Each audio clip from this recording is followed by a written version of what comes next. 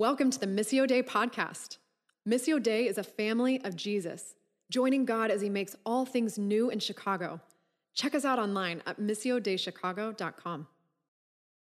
Today's scripture is from the book of Acts, chapter 6, verses 8 through 12. Now Stephen, a man full of God's grace and power, performed great wonders and signs among the people. Opposition arose, however, from members of the synagogue of the freedmen, as it was called, Jews of Cyrene and Alexandria, as well as the provinces of Cilicia and Asia, who began to argue with Stephen.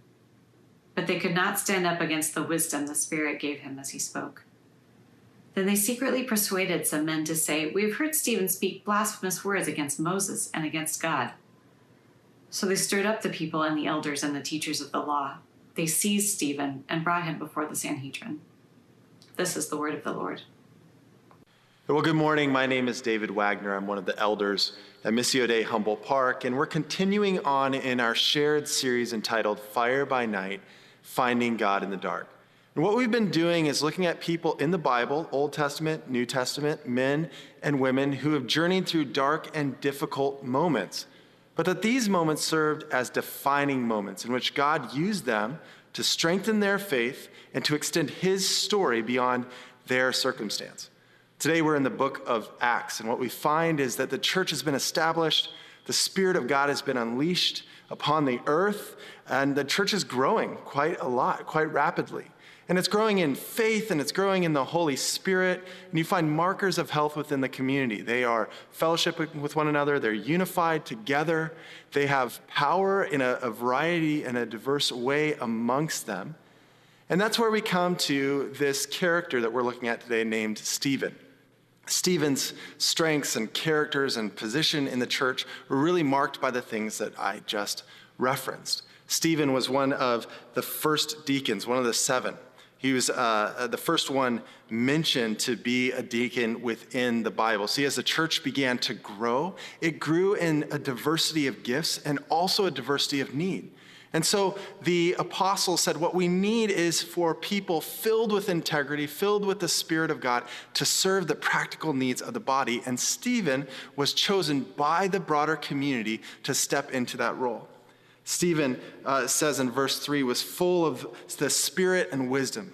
Verse 5, Stephen was full of faith and the Holy Spirit. And then verse 8, which was just read, is that he was full of grace and power. Now, this is an incredible list of strengths, and if you read through chapter 6 and chapter 7 of the book of Acts, you just see this running list of these attributes of Stephen, all of these things that described who he was. And what I want to do, though, as we launch off this talk, is just focus on one word, and that word is full. Stephen was full.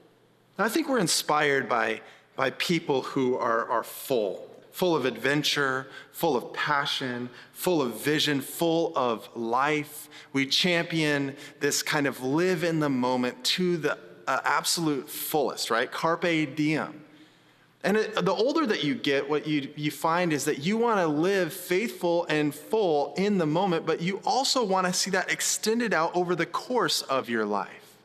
You want at the end of your life to say, I lived a life to the fullest, or I drank to the dregs. You want people saying, here's a person who was inspiring because of their fullness or their focus.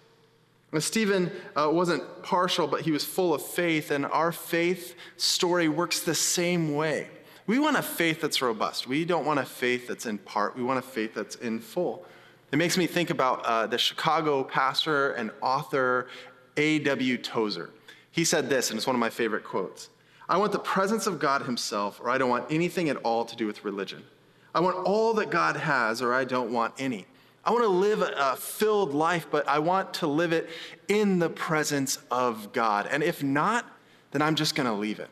I love that audacity and I love that faith, and it's a vision of mine that would be the heartbeat of our church and of our community, not only in this season, but coming out of it as well. This kind of marks the psalmist in Psalm 16 saying, the Lord is my chosen portion. The Lord is my cup. And then Psalm 23, it's a really famous psalm. It says this, that you, O God, prepare a table before me in the presence of my enemies. You anoint my head with oil, and my cup overflows.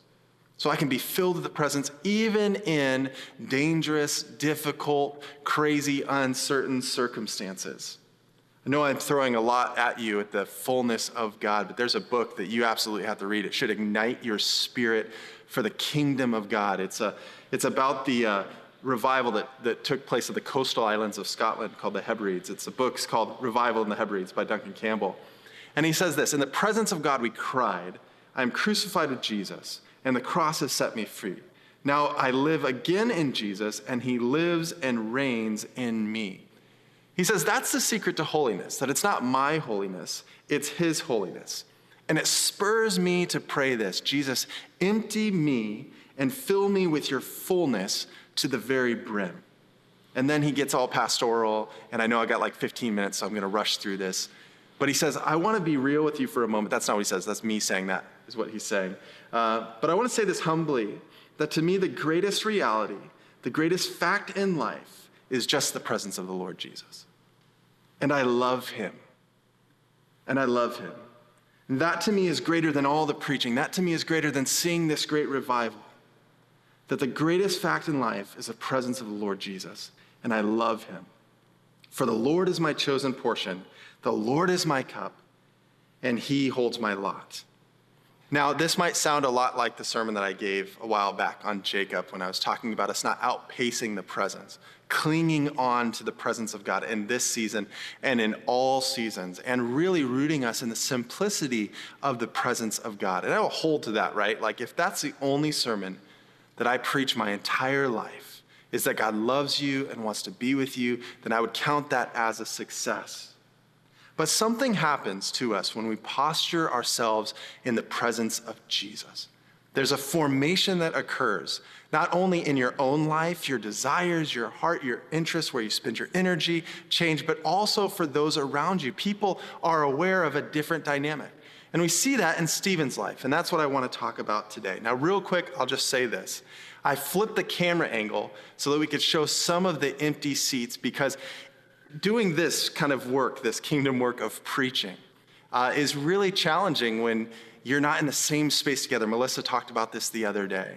And I long for the day when we can worship together and when we can be within the same space.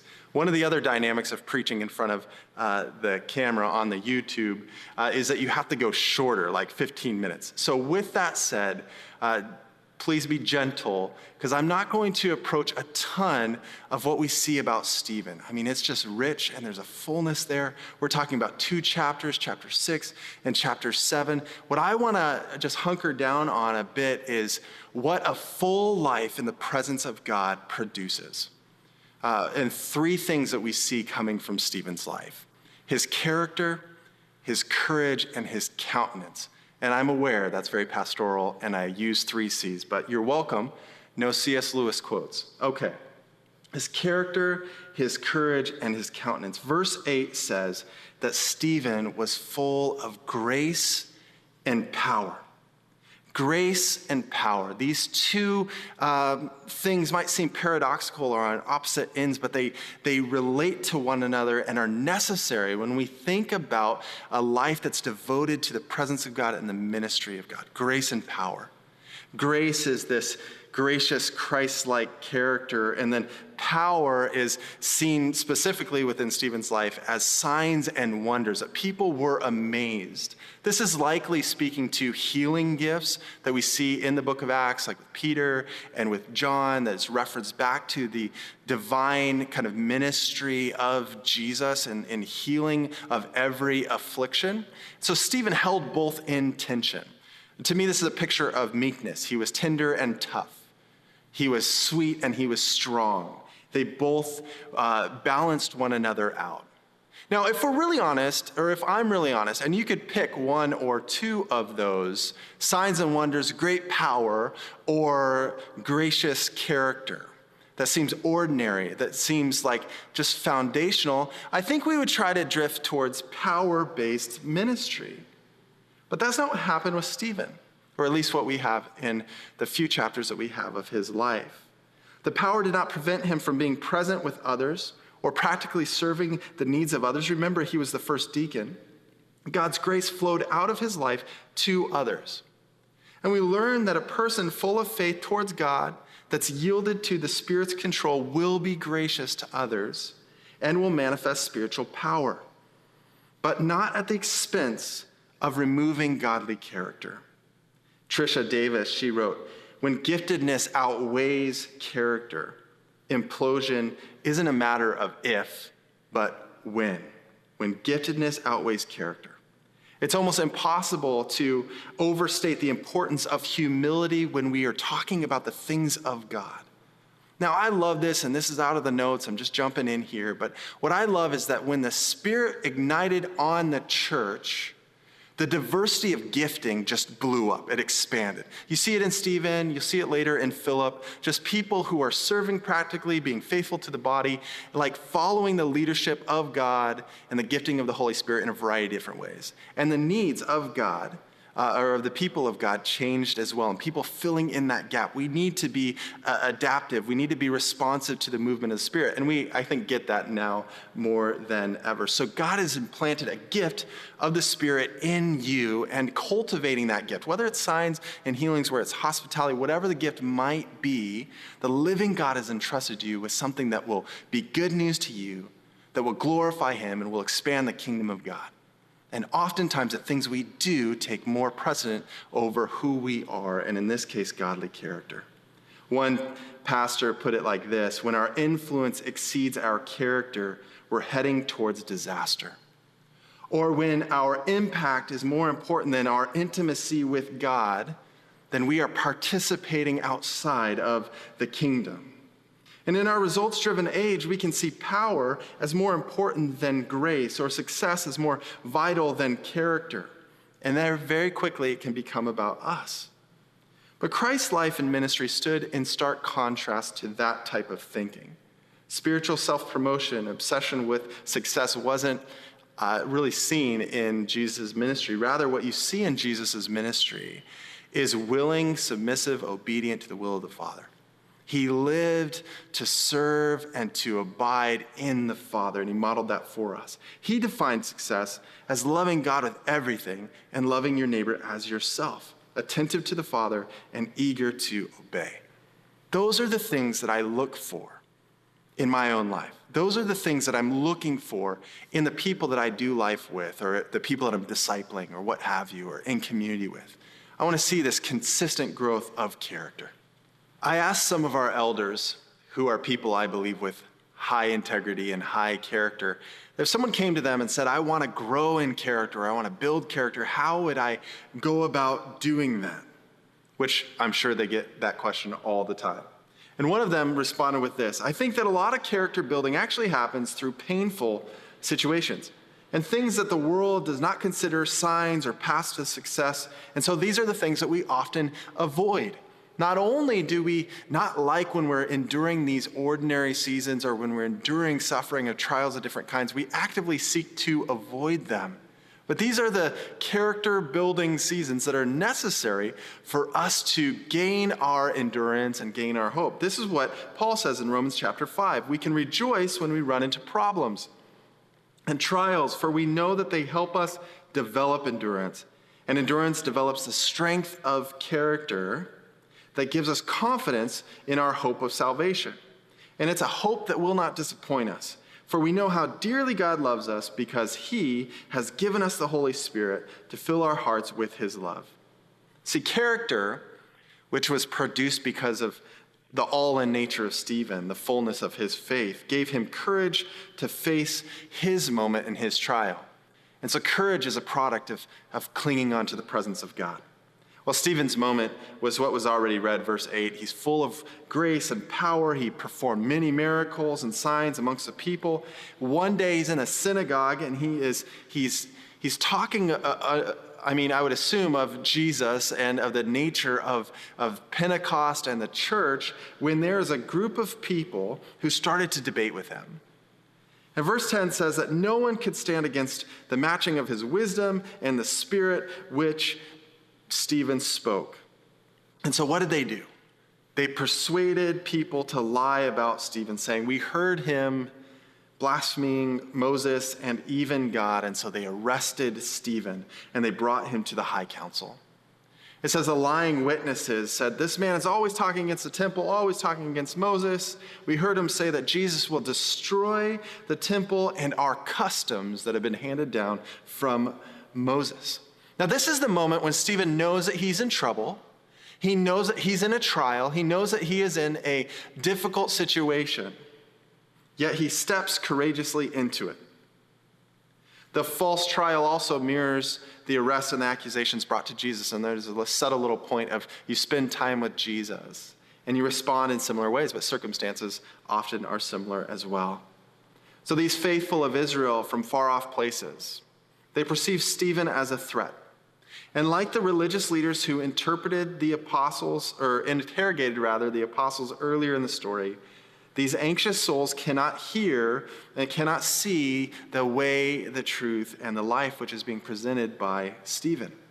And once again, their behavior shows a contradiction of being the faithful, God's chosen people, acting against the very faith in which they have been entrusted with.